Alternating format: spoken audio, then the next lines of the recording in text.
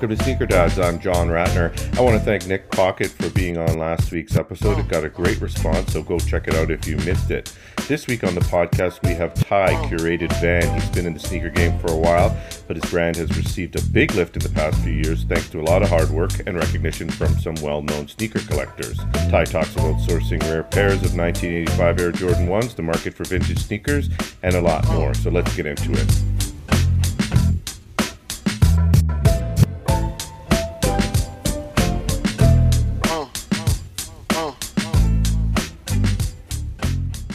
Ty, welcome. Hey, how's it going? Thanks for having me on. Yeah, thanks for coming on. We've known each other for it seems like a few years at least now, chatting here and there about sneakers and doing the odd deal as well. Maybe we'll talk about that. But first, I want to ask you, what's in your rotation? You do share some of it online. And maybe you stick. I get the impression that you're not a different pair every day type of guy. You like your pairs and you stick with them. Am I right? What's in the rotation? What are you rocking these days? Yeah, I mean, definitely always got to throw in a 85 in the rotation. So my top 85 is probably my Kentucky, my black toe, especially because my black toe is sole swapped. So don't really have to worry about wearing that pair as much as the other pairs. But yeah, I got some like sandals like Visvim Christos. I really like that shoe, and a few other Air Forces that are more basic, newer releases. I think they're called the Sail Platinum Tint. I just like the colors on those, so it's just something that's easy to wear. Also some boots, which is, I don't know, kind of, it's not sneakers, but yeah, I like the Manny Air 3s that came out as well, and then I have a few pairs of older 4s, so kind of a little bit of everything thrown in there. And, you get the questions in the DMs, I'm sure, but in the comments, are these wearable? Are these wearable? And maybe we'll talk about that later. But in general, you're the type to wear. I imagine you have a couple pairs that are for display, but for the most part, you talked about some of your 85s. You try and get them regularly worn? Yeah, I mean, well, for the pairs that are my size, because I'm trying to complete the whole set. So I do have some pairs that aren't my size that I just can't find my size yet. But I try to wear them all because I want to keep them in the shape that they're in, and I want to keep the bottom flexible so it doesn't harden.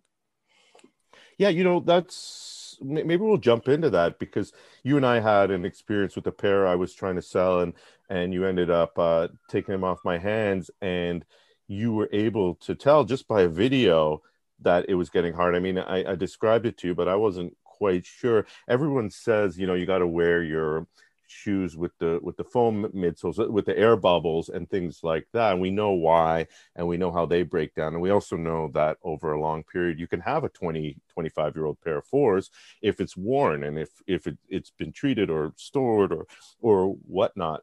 But can you talk about how important that is also to wear pairs like Dunks and 1s? Yeah, I think for 1s, what I've kind of noticed is definitely wearing your shoes as well as how they're stored, like the humidity and such plays a huge factor. A lot of pairs that I see coming from Asia or Asia in general, actually, where the humidity is higher, a lot of those shoes have the hardened midsoles, which pretty much makes the shoe unwearable. There's a few ways where you can restore some wearability back into the shoe, but it's like 50-50, and either you're going to restore them or you're going to do the method and then bend the shoe and have the sole crack. So for me, wearing the shoe does play a huge part because obviously the midsole needs to be flexed to stay flexible. If it just sits in one spot, it's just going to harden up, and you don't want that. Yeah, and going back to the story, it was my Royal 85s that you took off my hands, but we discovered soon after that they were hardened, or at least partially. They weren't, I guess, completely rock solid. How did you know? I don't think I ever asked you. I mean, a lot of sneakers, older sneakers, get that sort of white kind of coating on it, but that's not necessarily it. Is it the actual kind of hairline cracks you're looking for, or is there more? The hairline cracks, but I mean, there are some pairs that have completely soft midsoles that do have the hairline cracks as well. So it's kind of like the midsole develops a tint almost. Hmm. And I've kind of just learned over buying so many pairs that when they have the tint or whatnot, then they aren't, well, I'm going to assume that they're hardened, which ultimately sucks. But yeah, the midsole, it kind of develops a different color when it's hardened versus when a shoe is still soft. Yeah, and obviously seeing the more pairs you see, the better it is to kind of tell. And like I said, you did it over video, so I was amazed. And I obviously you know, transactions such as those small or big transactions, you want everyone to be happy. I want to go before we get deeper into 85s and other things that you sell and you're into. I want to hear more about what you have in the collection. You started off, you talked about that you're trying to complete the set. Maybe that is a place to start, but I also want to hear what else you're into, what other pairs you like, maybe even what else you're looking for. I know the set is probably your main focus these days. Yeah, right now, definitely the set's my main focus because if I get started on some other sets, then it's just going to be I'm going to be all over. So just trying to focus on one set and then move on to some other sets. I find the sets super interesting. Like I'm debating starting the city pack for the SBs, but the prices are getting out of hand now, especially for the Paris, which is $100,000 shoe now, brand new. So whether that'll be achievable or not, I'm not sure, but that's something I have my eyes on. What else do I have in my collection? Well, I do have some older SBs, few older dunks that I wear as well. Which ones? I got the Clover 2003 pair. I really like that pair. Just the green and the leather quality is actually good. I'll only touch older dunks. I won't really touch any of the newer ones. I'm really not a fan of the quality that Nike's pushing. I got the black Supremes. Wear those quite a bit just because I don't know. I like I like the elephant print. I have some Zoo Yorks as well. Nice. Kind of all over. And then also just some like more basic Pro Bs, but yeah, that's about it. Some Air Force Ones in the mix too, right? Yeah, the Air Force ones I have are some newer pairs. I'm really looking for the OG linen pair, but I can't find my size. I can only find smaller sizes. I've just been finding like size 6 to size 9. Nutmeg had a size 10 that I almost pulled the trigger on. Probably be a little bit tight, so looking for like a 10 and a half, 11. But Yeah. yeah. And then the rest is mostly ones and some newer, higher number Jordans, not too high, threes and fours. Is that what I'm seeing? Yeah, threes and fours are probably my favorite Jordan. I think my favorite Jordan silhouette is the Jordan 3. I don't know. Personally just like the fit, like how they look on feet.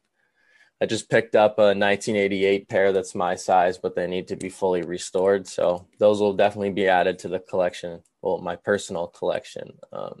Having a really hard time finding back tabs for them though.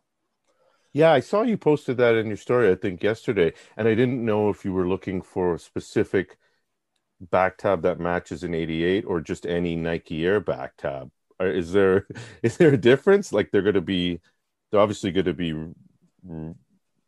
remade, right? I mean, you don't want the original; they'll probably be falling apart. So you're just looking for a regular Nike Air, like that you can Yeah, because you can age it, right? You can make it yellow or whatever. Because if you do, I'll DM you who I used. yeah, no, I do. I think the 88 back tab is a different mold compared to the rest of them because I can Oh, right. find 94 back tabs That's what I'm and thinking any of. other back tabs, but everyone's stopped making 88 back tabs now. So I need to find someone who can make like them custom, Yeah. which is really giving me a pain right now because, well, I'll probably end up waiting quite a while to get them made, but it'll be Yeah. worth it. I'm thinking 94. Sorry, you're right. 88's totally different ball game. And yeah, but yeah, maybe maybe someone to make them custom for you and that's the way to go. You got to do. I have my Fire Red Force from you and so far, my son hasn't decided to test them out, but if he ever does, I'll probably need new back tabs as well as but getting a pair of 88s would be cool to have them wearable. I know I love my 94 black cement threes, and they're like tanks. I mean, black cement threes are already tanks, but the old ones really are. And as you know, the leather is just really nice worn in. We talked a little bit about completing sets and things like that, and you had Scott Renus, who was on my podcast way back, and you had him on live, and he showed off his now complete sets, several complete sets. And I know you're not going down that road yet, but I do want to talk about your Jordan 1 set because you have a couple of the super, super rare ones, but you're also missing a couple of the super rare ones. Can you talk about those? Yeah. Recently knocked off the 1985 Natural Gray Low, which I haven't been able to come across a pair in 2 or 3 years. I had one a little while ago, but I ended up selling them to Rolo, aka Dunks Are Nice, because that was the last pair that he needed to complete his collection. So Yeah. wanted to help him out and help him get that pair. So I sold that pair and ended up stumbling upon the pair that I have now. So yeah, no, I'm stoked. Finally stoked that they popped up and I got that pair. Now I just need the rest of the metallics, which are giving me a really, really hard time to find. But you're confident you can find them. I mean, some people think that, I mean, they exist. People do own them. You've seen them, right? I mean, are you harassing people in the DMs? I mean, maybe harassing is not the word. It's a community, right? I mean, you talked about helping Rolo, and like you kind of want someone to finish the set, even if it means you're going to be later, right? I mean, and maybe they'll come up on something and know you're looking for it, right? Yeah, no, totally. I do know of a few pairs and a few people that have the pairs that I need, but at the same time, they want trades. So it's kind of all about tracking down a shoe that I can use as trade bait. I just traded my Tokyo pair that I got from Tong for a box, which will help me complete a set that I've a signed pair. So that is the box for the signed pair now. And then I got another metallic green. So I'm hoping to leverage the metallic green for another metallic that I'm missing, because when someone's trading away a rare pair, they don't even want cash now. It's like, I want another pair that is the same rarity value, because I can't just go out and find this shoe from someone just by posting on my story. Like, now to find these metallics, you've either got to know someone in the game, or a collector's got to be able to help you out or something like that. It's crazy, because like metallic oranges, I think maybe there's like 12 in existence that we know of, out of like all the collectors and everyone that's talked. So that's definitely going to be the hardest shoe for me to find.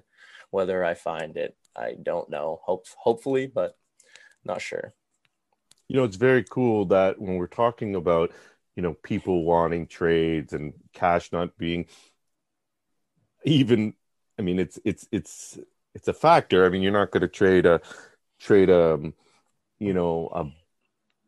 black and red 85 for a metallic orange 85, obviously, but maybe some money gets exchanged but it's really about not being able to find it in a world where we talk about how things have changed so much that everything is accessible. You can become a collector overnight. You go on StockX, you go on eBay, you go wherever to a resale shop, and you can have everything you want.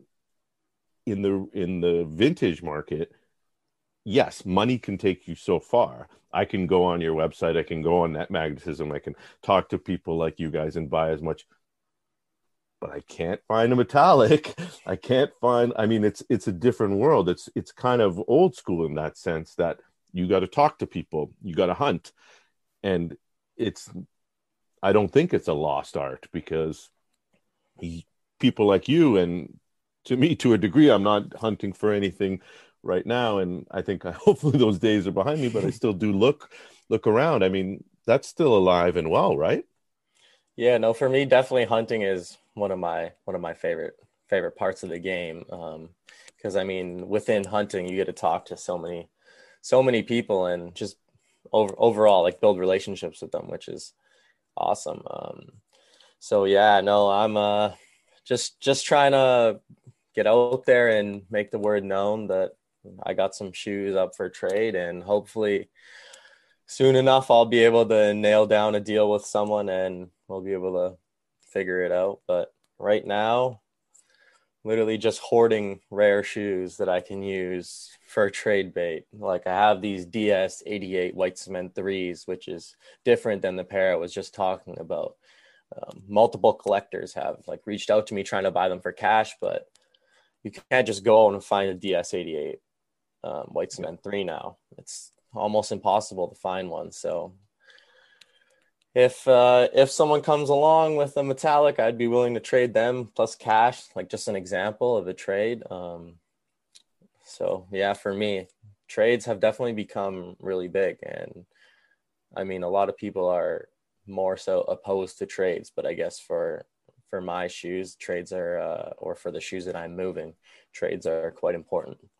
Yeah, and I see that on your Instagram. You're quite explicit about it. Trades only, and I'm sure people are hitting you with cash offers anyway, and I'm sure it's hard to resist sometimes. I'm curious, and don't tell me what they are, but do you have even a stash? Because you post something on your Instagram and you want people to see it, and if they have the pairs that you're looking for, engage with you. So that's why you're sharing it. You're not sharing it if you're not selling it, you're not sharing it to stunt because you want something. But do you have even like another stack or mini stack of things that are even like only for only if I see the pair or like not advertised yet? And again, don't tell me if you don't, but is there even another level of just like, okay, this is here really as an ammo like backup? Um, I think I might have like teased the majority of the shoes, but I haven't listed some of them for sale. Right. Like got some like DS89 fours that I haven't posted. Some like white cements.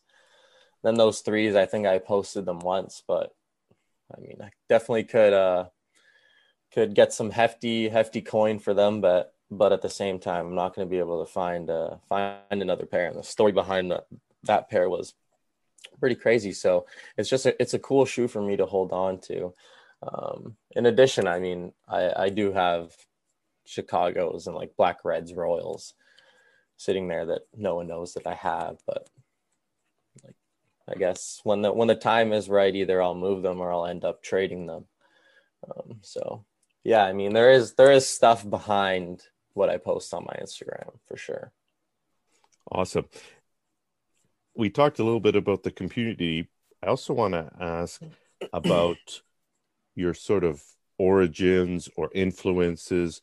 Were there things that got you into sneakers or what got you into vintage, or was something you just discovered over time? Because for me, it was, I was into sneakers and then I started realizing, hey, these are older quality pairs. There's an opportunity sometimes. I can find things that are people are sleeping on and things like that. So how did it sort of come about for you? Because I know you were involved in sneakers and selling sneakers for years past.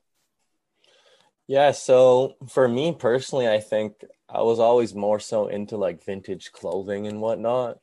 I think just like going to the thrift or something like that, just going to get jeans or flannel or something. I think that drove me to vintage shoes ultimately.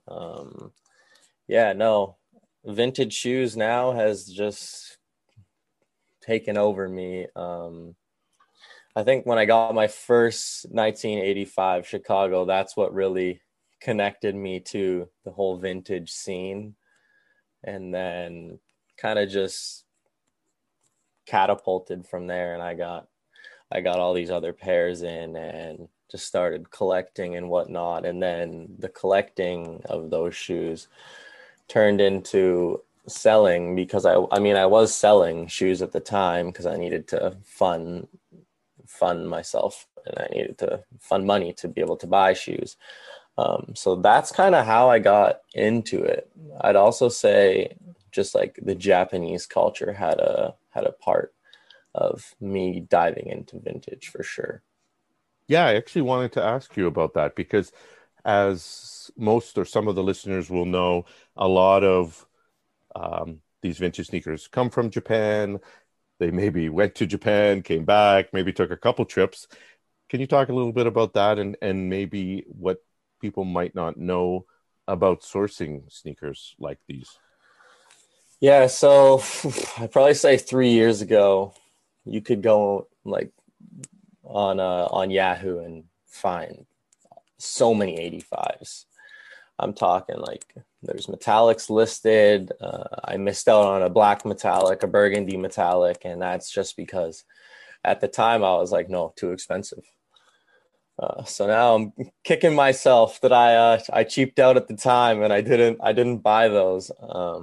But yeah, no, the Japanese sneaker culture has a knack for vintage shoes, so it's way bigger than the state sneaker culture as well. And I think Japan is more focused on vintage, even like clothing in general.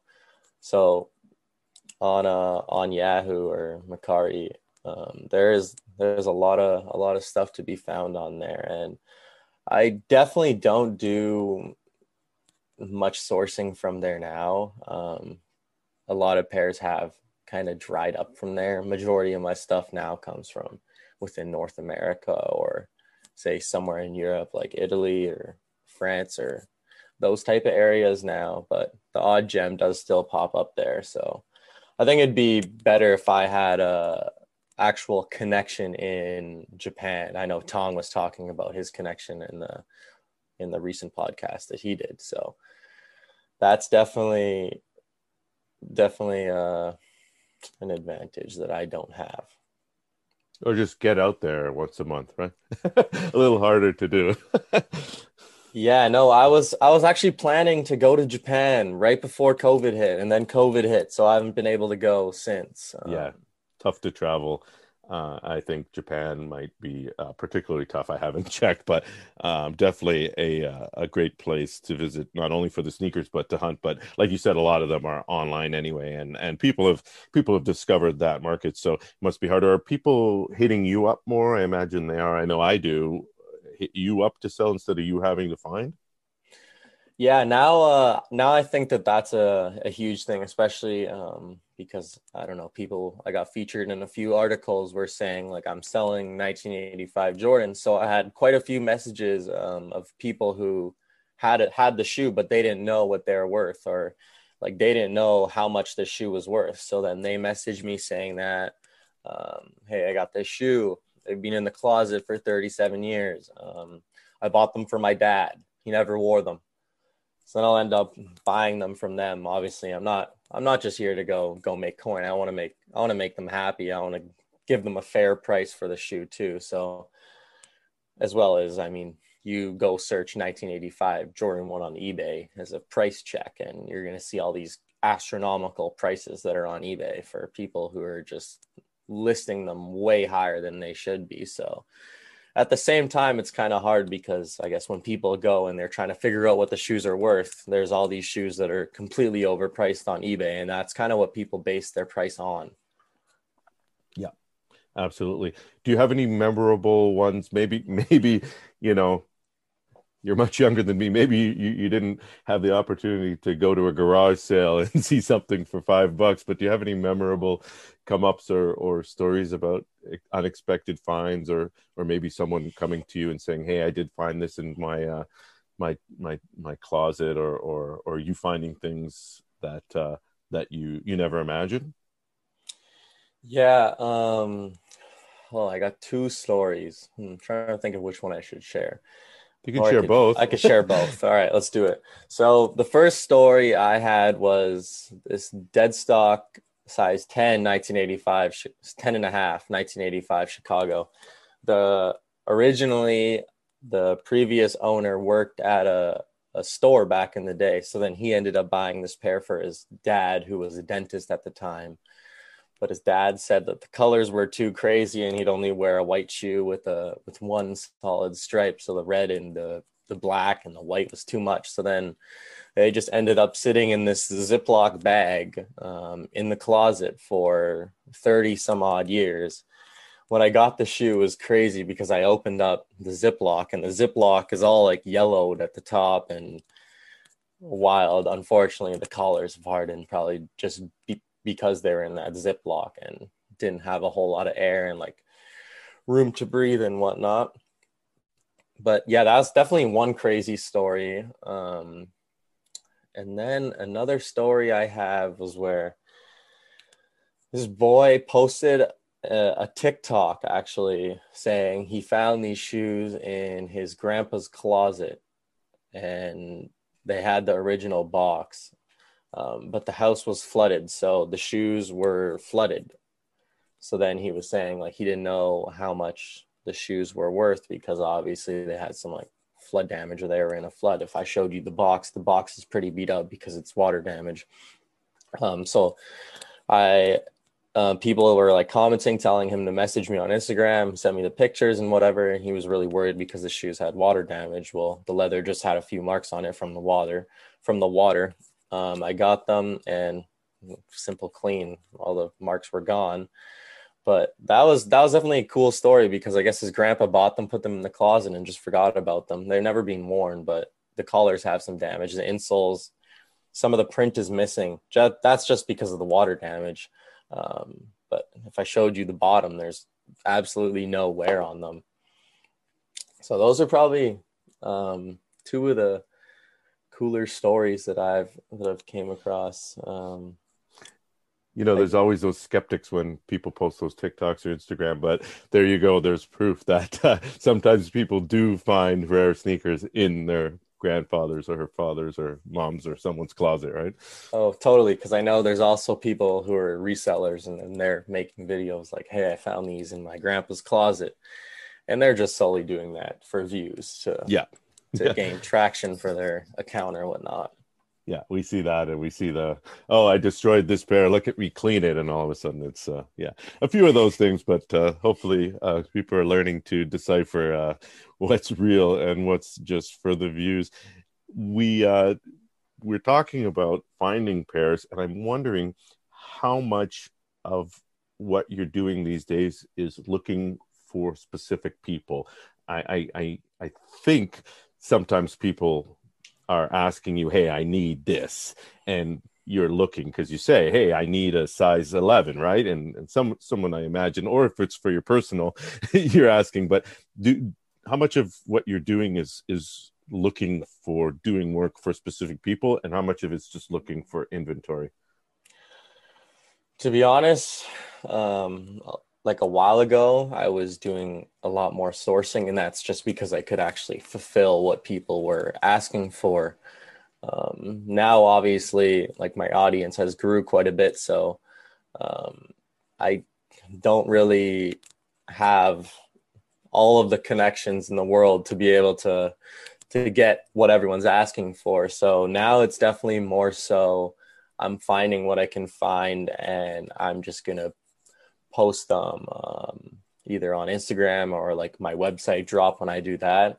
And that's just because I want to keep it as fair as possible. I do have like people coming to me complaining when I used to go out and find shoes for certain people, or say someone reaches out saying that they need this size and this shoe, and then I go find them that size, but then someone else is looking for the exact same size and that shoe, and then they're mad that I didn't sell it to them and this person only got it. So now I've found that just doing like first come first serve on my website is the fairest way, because everyone gets a chance at that, and I don't have to deal with any of this conflict that I don't need, because I'm doing my best here, and I'm not trying to create any enemies or anything like that. Sure, you want to keep your customers happy, you want to keep them coming back, but at the same time, I mean, and you don't want your DMs flooded with people requesting you, hey, I need a pair of 85 black toes or whatnot, because I'm sure you do get those. But at the same time, I mean, not just for you, but that whole idea we talked about in the community and having conversations with people. I mean, it doesn't hurt for someone to say, hey, I'm looking for this. I have this. If you ever find it, I mean, I'm sure you wouldn't discourage Totally. me from if I had a pair here that I knew you were missing, or you'd want to double up to say, hey, Ty, yeah, if you ever come across another pair of black toes, I'd be happy to get rid of these and these, right? I mean, but you don't want to, like you said, you want to make it fair, right? Yeah, no, totally. Definitely if someone's reaching out and they got a shoe that they want to trade for a certain shoe, like I know I'm looking for certain shoes in certain sizes so I can trade for one of the pairs that I'm missing. So no, that I never discourage, and I'm more than happy to try and help someone, even if I don't know, even if they need a size swap and I can make it happen at that time, then I'll do my best to help them out. But yeah, it's just becoming difficult to fulfill what everyone is asking for. If everyone say there's like 10 people asking for a 1985 Chicago Jordan 1 size 10, Yeah. the chances of me getting all 10 pairs at one time is near impossible. So yeah, that's why I've definitely resulted to doing first come, first serve kind of right now. But trades are definitely different. Yeah. Can we talk a little bit about some of the athletes and celebs? I know you probably don't want to share your business with everyone, and I wouldn't want you to. But as far as the ones that you can talk about and the ones we know about, the correct me if I'm wrong, the highest profile would be the Devin Booker and the Yachty, who Devin Booker was just that one pair of Kentuckies. Can you tell that story? Yeah, that was crazy because I watched like Devin, I watched Devin on TV, and he's probably my favorite basketball player of this generation. So it was definitely super cool to be able to hook him up on this pair. Um, Ben Kirsch, I don't butchering his last name. Ben K helped connect me to Devin, and he helped me ultimately get the shoes to him. So that was crazy, and there were quite a few people involved to make that happen. I guess just like sending the post of the shoes over to someone else and then directing it to Devin, and then Devin ended up liking the post where the shoes were in. So then I was like, wow, this is sick. Like I would never have expected to be selling a shoe to Devin Booker, and I look up to him. So that was one thing where I was like, this is awesome. And even cooler was the magazine. Well, not even cooler, but the icing, maybe the cherry on the cherry on top was the photo shoot, the magazine, right? Yeah, totally. Because I was talking to Ben, and he was telling me, he's like, we got something cooking up, but he wouldn't tell me what it was. So then I was waiting, and then that got posted, and my like notifications on my phone was just like ding ding ding ding ding. I was getting tagged in all this, and I was just like, wow. And it was just complete shock to me because I had no idea that was going to happen. Like honestly, um, that wasn't something I was expecting, but obviously super grateful that they chose to use that shoe in the magazine cover. So that was a really cool moment for me as well. Yeah, we're talking about Slam magazine. I wonder if that preceded or there's been more interest specifically from athletes. We'll talk about the music world in a second, but does that get you more people hitting you up? It's like, oh, okay. Or did you already have some athletes hitting you up before that? I imagine he wasn't the first, or was he? No, definitely. I've had some athletes hit me up before Ben. Nikhil Alexander Walker is one, and then well, originally I sold to Shy Julius Alexander, and then Nikhil's his cousin. So then I guess Shy was talking to Nikhil, and then they both messaged me. Shy's bought quite a few pairs off me, but I'm not sure if he rocks them often. I think they're more so just like for the collection. He's got some crazy pairs that I ended up getting him, but it's really hard to find 85s in an NBA player's foot size, which is like a 13 to a 15. Those are the hardest sizes to find, especially now. I mean, majority of the NBA players that wanted them have them, and they're not willing to give them up. Or so, I mean, the odd time they pop up, but Yeah, very, very, very tough to find. Yeah, another example of even if you have lots of money, you can't necessarily get what you want if it's not out there and not readily available. Let's talk a little bit about the entertainment world because obviously, Yachty's shout outs and giving you credit, complex, things like that. But maybe we should go back because before that recognition, he was buying at least a few pairs from you. Yeah, originally what happened was I had those RE menthols, and this guy named Zach Bia was following me at the time, and he knew that Yachty was looking for those. So then Zach connected Yachty to me, and then Yachty DM'd me, hopped on FaceTime with him, and I was just talking to him, showing him what I had at the time. But what I had at the time wasn't really close to what I have now. So I was showing him, but I didn't have much in his size. So then I was like, just let me go find some stuff. Ended up finding him some pairs, sourcing from some pairs, and then we ended up building a relationship where I was getting him 85s and like older SBs, and any shoe that he was looking for, he'd message me and be like, "Hey, I'm looking for these. You think you could help?" And then I'll do my best to find them. And yeah, that's kind of how that all spiraled. And then they ended up doing that complex video, and he's like, "Bro, wait till you see." And I was like, I have no idea what was gonna happen. And then he ended up giving me a shout out. A shout out definitely helped me out a lot, because I mean, there was a lot of people that ended up seeing that video, and everyone loves the Yachty Closet tour on Complex. Yeah, no, it's a great one. He has a lot of amazing pairs and he's passionate. And, I know getting the business is cool, but it must be cool to get the recognition too. I mean, right? I mean, you work hard finding these pairs. They're not easy to find, right? Totally. I appreciate the recognition, but at the same time, I'm not gonna go and be like, "Hey, I sold you those. So you need to give me recognition." Like if No, right. someone wants to give me recognition, then I'm all for it, and I really appreciate it, because I'm trying my best and hope to be recognized for what I'm trying to do. So yeah, no, it's greatly appreciated when someone does give me recognition, for sure. Yeah, and I think that closet probably led to Joe discovering Joe LaPuma, and I see him wearing Chicago's. I don't know if they came from you, but he certainly is wearing them a lot. And people like that buying shoes from you, and then again more recognition on his podcast, shouting you out and giving you recognition and more exposure, right? Yeah, no. I sold Joe a pair of black and red 85s, and then he had those 95 Chicago's before. So those are the Chicago's that you see him wearing. He wore the black and red 85s in the episode with Shaq. Right, right. Okay. Yeah, I've seen both. And yeah, I got my 94 95s and 85s mixed up, which actually that was a topic I wanted to talk to you about. Not necessarily the mixing up. Number one, maybe quickly we could talk about the 94 versus 95 debate.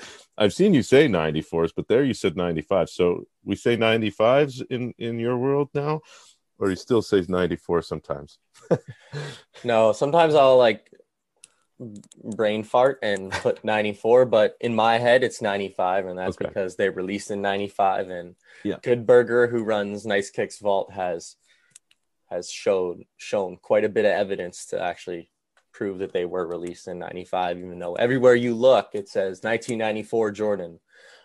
So for me it's 95, and for a lot of collectors, well, 99% of the collectors, it is 95 as well. Yeah, I think that has changed in the last probably year or two. I think few said 95 before, but there has been a shift.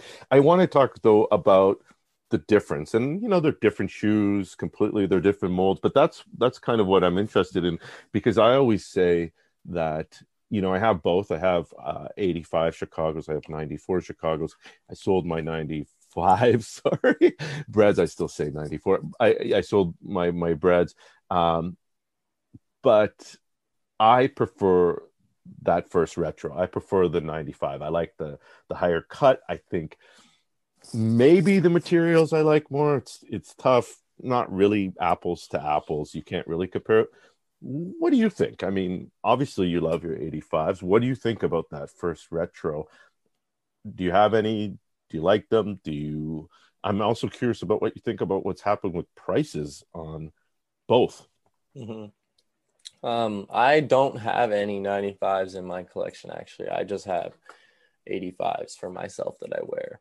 Um, I mean, I would argue that 95s are more wearable. I rarely will ever come across a 95 where it has a hardened midsole.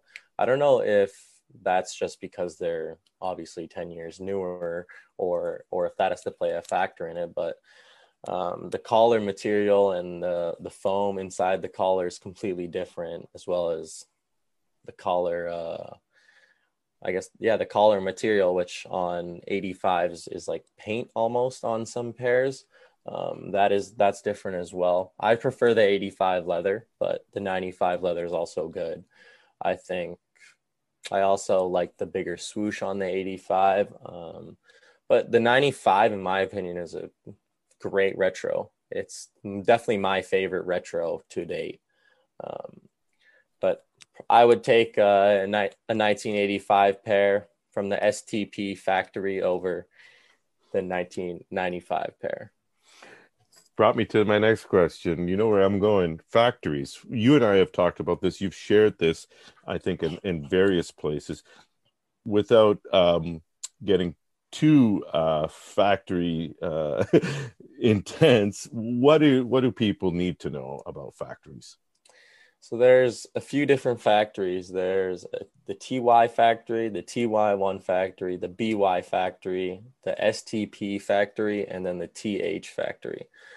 The TY or TY1 pair factory, that is majority of Chicago's black and reds.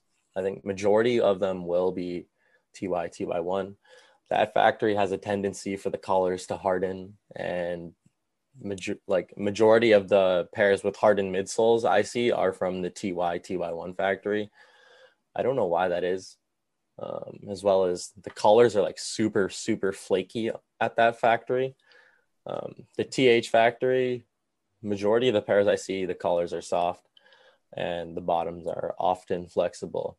But I mean, I don't know if the climate plays a part in it, or if it's like something to do with the factories using different materials, because definitely, like, say for the collars, the material is different on at each factory, and even like the swooshes, or some factories have a bigger swoosh and whatnot. The STP factory seems to be the best factory. Like 90% of the pairs I find from the STP factory, the collars are completely soft, bottoms are soft.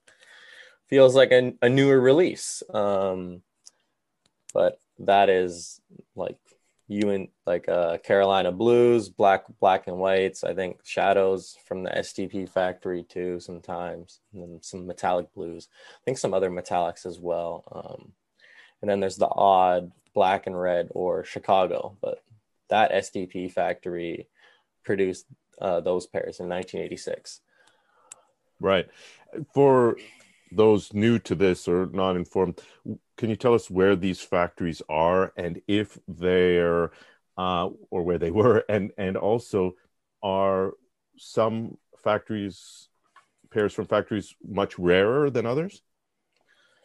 Well, I wish I could answer where they are, but I don't have enough information to answer where all the factories were. I know TY stands for Tom Yang. I actually have a book here.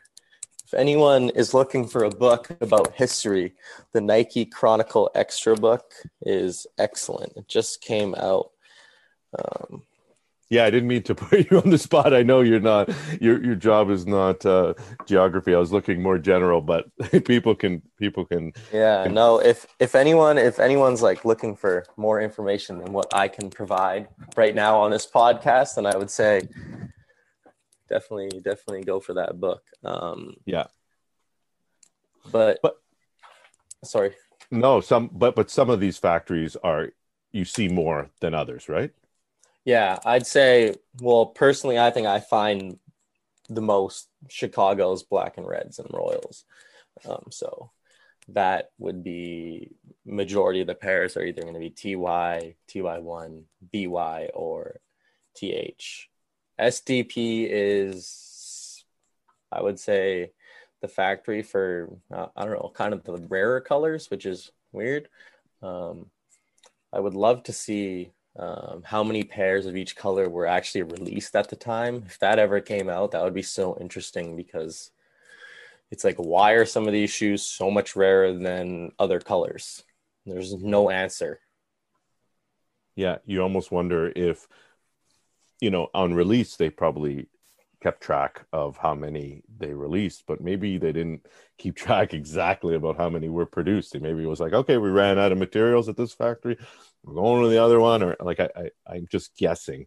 That would be something that for the sneaker historians and people like you and me that would really really appreciate.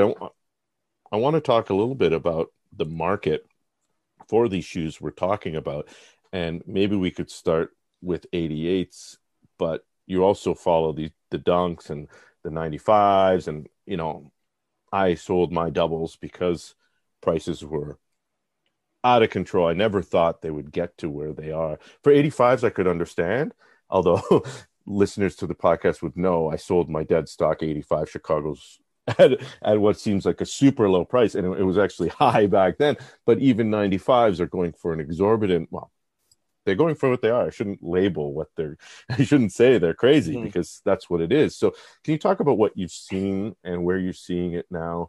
Because you've been doing this specific part of the market for quite a few years, and you've seen it, right? From that opportunity where people were they were floating around, and now here we are, and it's exploded, right?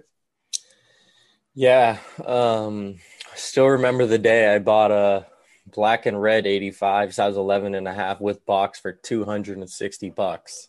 Oh, wow. Now people are paying like $1,000 just for the box.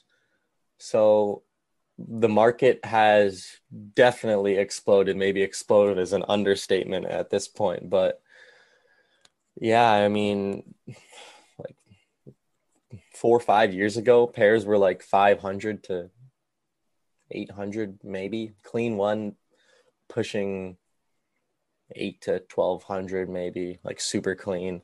Um, Now the market is just taking off, I guess. More, I think the whole vintage scene has kind of taken off in the past little bit here. And there's been like a huge push towards secondhand clothing, which I think is a good thing. Um, so I guess that's just because, well, in my opinion, I see it as like the historic aspect behind the shoes, which is why the shoe is worth X amount, as well as the quality is superior to whatever Nike's pushing out right now. So I think the quality with the historic aspect definitely plays a part. For me, I'm willing to pay more for a shoe that is better quality than going to, like, I wouldn't buy a 2015 Chicago. I'd rather buy the 1995. I think they're almost around the same price, which I find is crazy. Um, Yeah. I would love to actually see, but I'm pretty sure they're around the same price. Yeah, I was going to say that I think people are starting to realize that, you know, vintage pairs are truly limited because they're falling apart, they've been worn, um, they're um, they're gone, or people are holding them tighter than ever. And like, I've sold a few, but what I have left, they're not going anywhere. If my son or daughter doesn't want them, they're still gonna have them. I'm gonna make them keep them when I'm gone, and then when I'm gone, they can do what they want. But they're not going anywhere because at least having a few is very important to me. I think a lot of people are like that. A lot of people are like that with big ones. But yeah, it boggles my mind that it could be valued. Obviously, they're valuable for a different reason. I think the Chicago's from the latest retro, and when we're going back to 85. But that brings on what else I wanted to ask you is trends in the market, because you see on your website and you see it in pricing. Do you think we could have reached a peak for Jordan 1 vintage, these older pairs, or do you think it's just going to keep going? Good question. I mean, it's kind of that's a tough question to answer because you would think that eventually we're gonna reach a peak. I thought when the Paris Dunk was at 40K, that was the peak. I had a chance to buy a pair for like 33K or something like that. And then I saw that pair sell at the auction for 105K. So now those kind of out of the picture. But it's very hard to answer that question just because these shoes are just going to become more scarce and more scarce over X amount of time, and that's just because there was only a certain amount released at that time, and now they're getting so old where they're just going to become rarer and rarer. Some pairs are going to fall apart, and unless they get worked on, we're going to start seeing more pairs that are soul swap, more pairs that are restored. But if you're a collector, you don't want a pair that's fully restored. Yeah. So to answer that, I don't know. I don't think so because every day I have new people coming and they're interested in this market, and I can't keep up with the demand that there is for these older Jordans or even like older Nikes. I think now a lot more people are even interested in like 1980s Nikes, and that's just because the quality is far better than what we're getting now. So I think there's a lot of slept on shoes that Nike released from 1980s to say mid 1990s that a lot of people now are interested in. Yeah, I agree.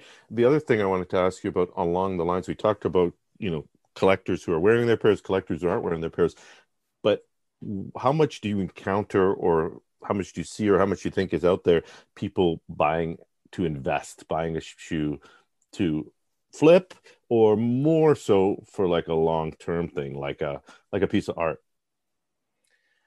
Yeah, no, definitely when someone is hunting, say like a dead stock Chicago or a dead stock 1985 Jordan, they're buying it with the intention of it being an investment. The last Chicago I sold probably a month ago, that spot is an investment. Probably just gonna go hit the closet and they're gonna chill in there for a while, and then when the guy's ready to move them, when he's happy with his return on the shoes, then they'll be sold. But I think especially for a lot of these pairs that are brand new, um, well, just with what they are, there's a lot of value behind them, and they are investments for most people. I mean, man, these shoes probably yielded a better return than the house I live in over the past years, which is absolutely insane.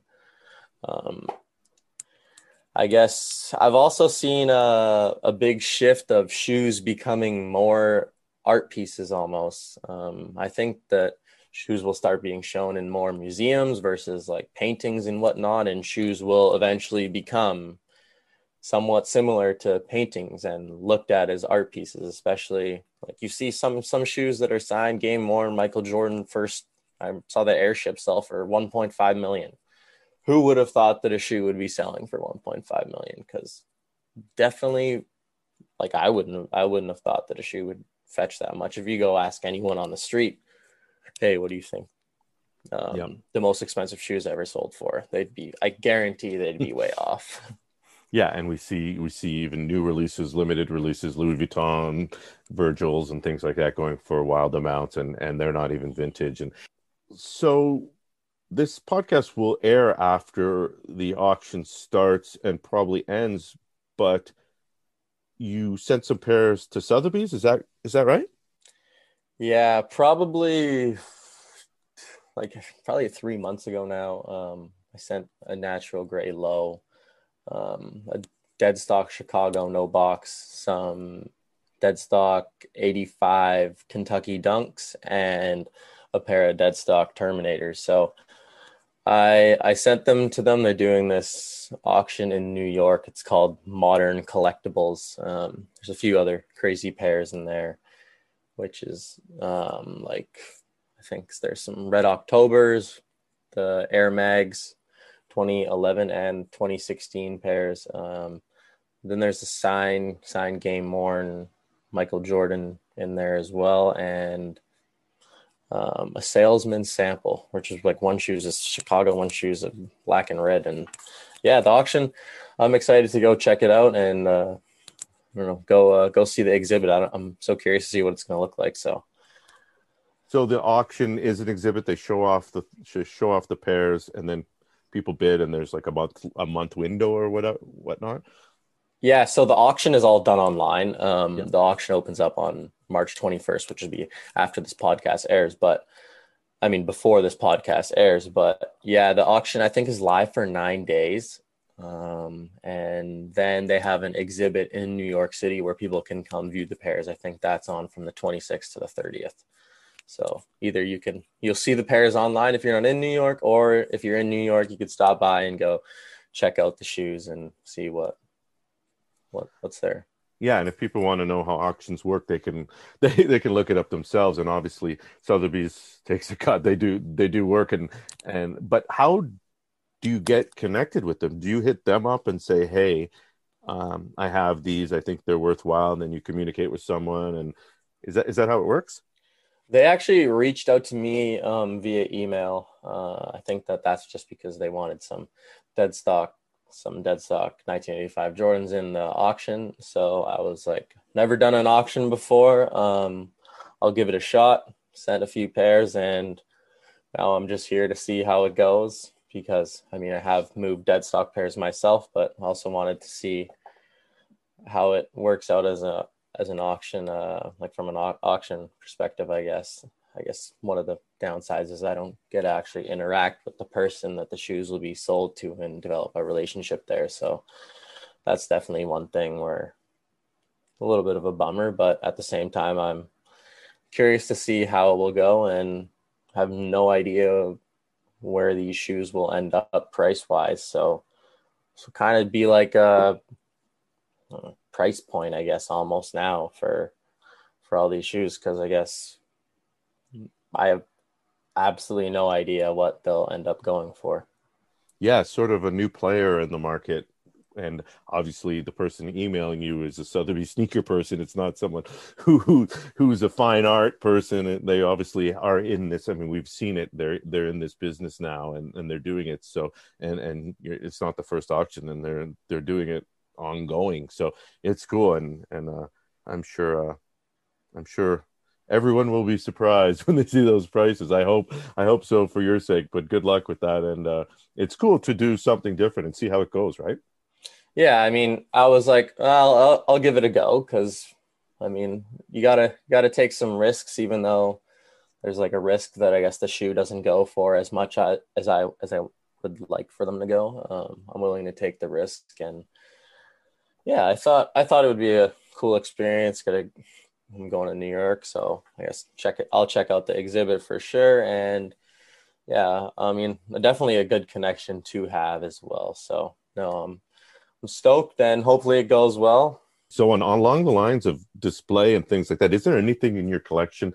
Obviously, you talked about, looking for tabs and things that aren't wearable at the moment, but are there pairs, and you talked about in the ones that aren't your size, but are there pairs that even if you could find in your size, or that you own, that are truly truly display pieces that you just like to look at, and you never even plan to swap, or you never want to? See, that's the tough thing with the metallics is the material of like the swoosh, like the actual metallic part, is super delicate. So Yeah. you put that shoe on, you wear it. If I even went and like touched it and scraped it with my finger by accident, I'm going to peel off the paint. And you're trying to find a metallic that has a good amount of paint left, or then it's just left with this like white piece of felt Yeah. which is just, it's not a metallic anymore. So I don't wear any of the metallics that I have. Well, none of them are my size. I have one metallic red pair that I just got actually, but they're missing majority of the metallic. So I've worn those a few times, but I'm trying to see if I could get that metallic redone on that because they're some of the reconstructors now. I think Maxio and I are going to try and see if we can restore just the metallic part on the shoe without doing anything else to the shoe. So that would be super cool if I could make that happen just because I want the metallic, but Yeah.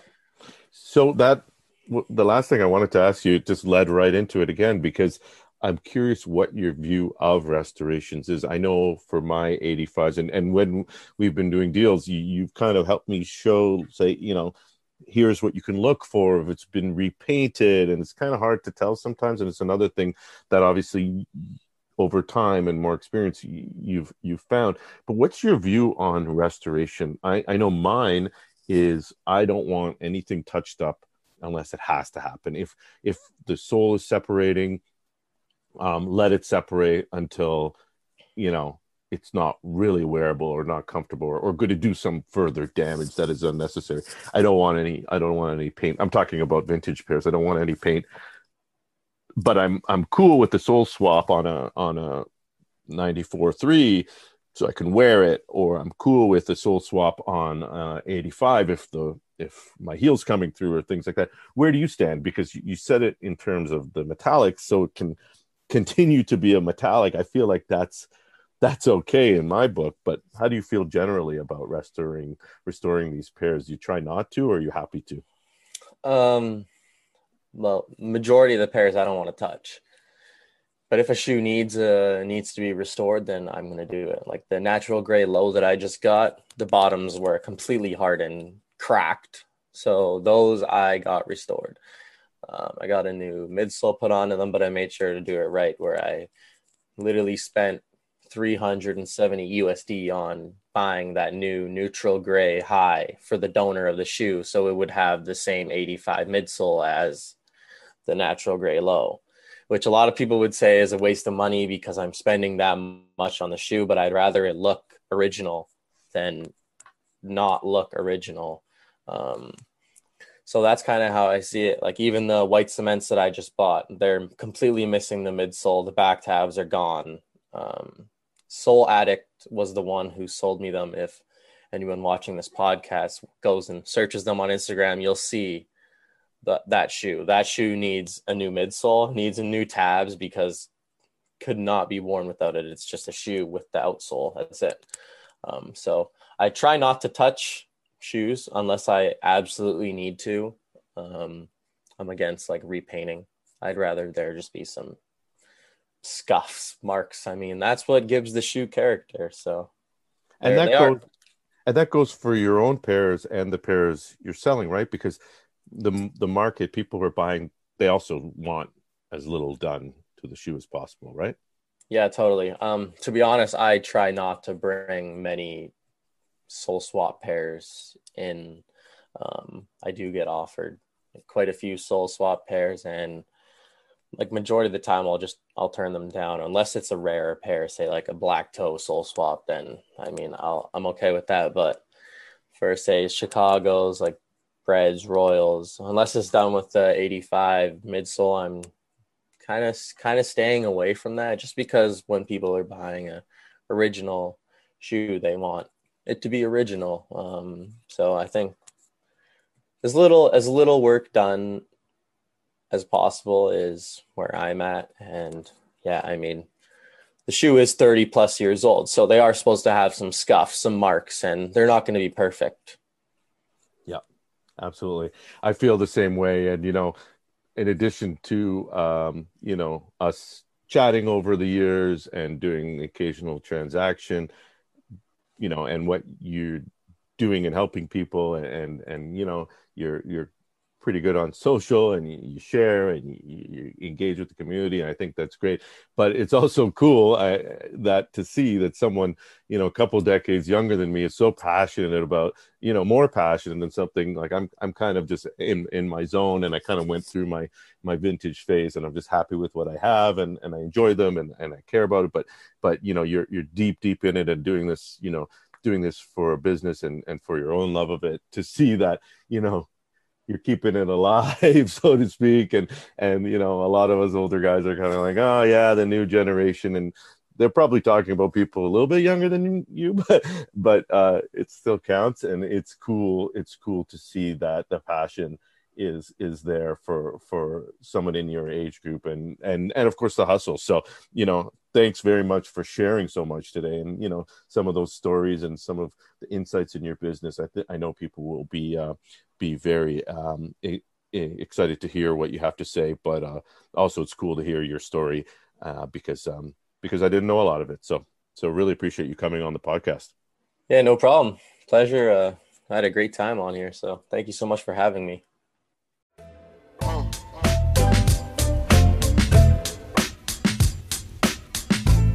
Big thanks to Ty for coming on the podcast. You can find him at Curated Van and Curated by Ty on Instagram. Also at curatedvan.com. You can find me at Heads Ain't Ready. Sneaker Dads is on YouTube, Twitter, and Instagram, as well as at sneakerdads.com. Thanks for listening. We'll be back next week. Later.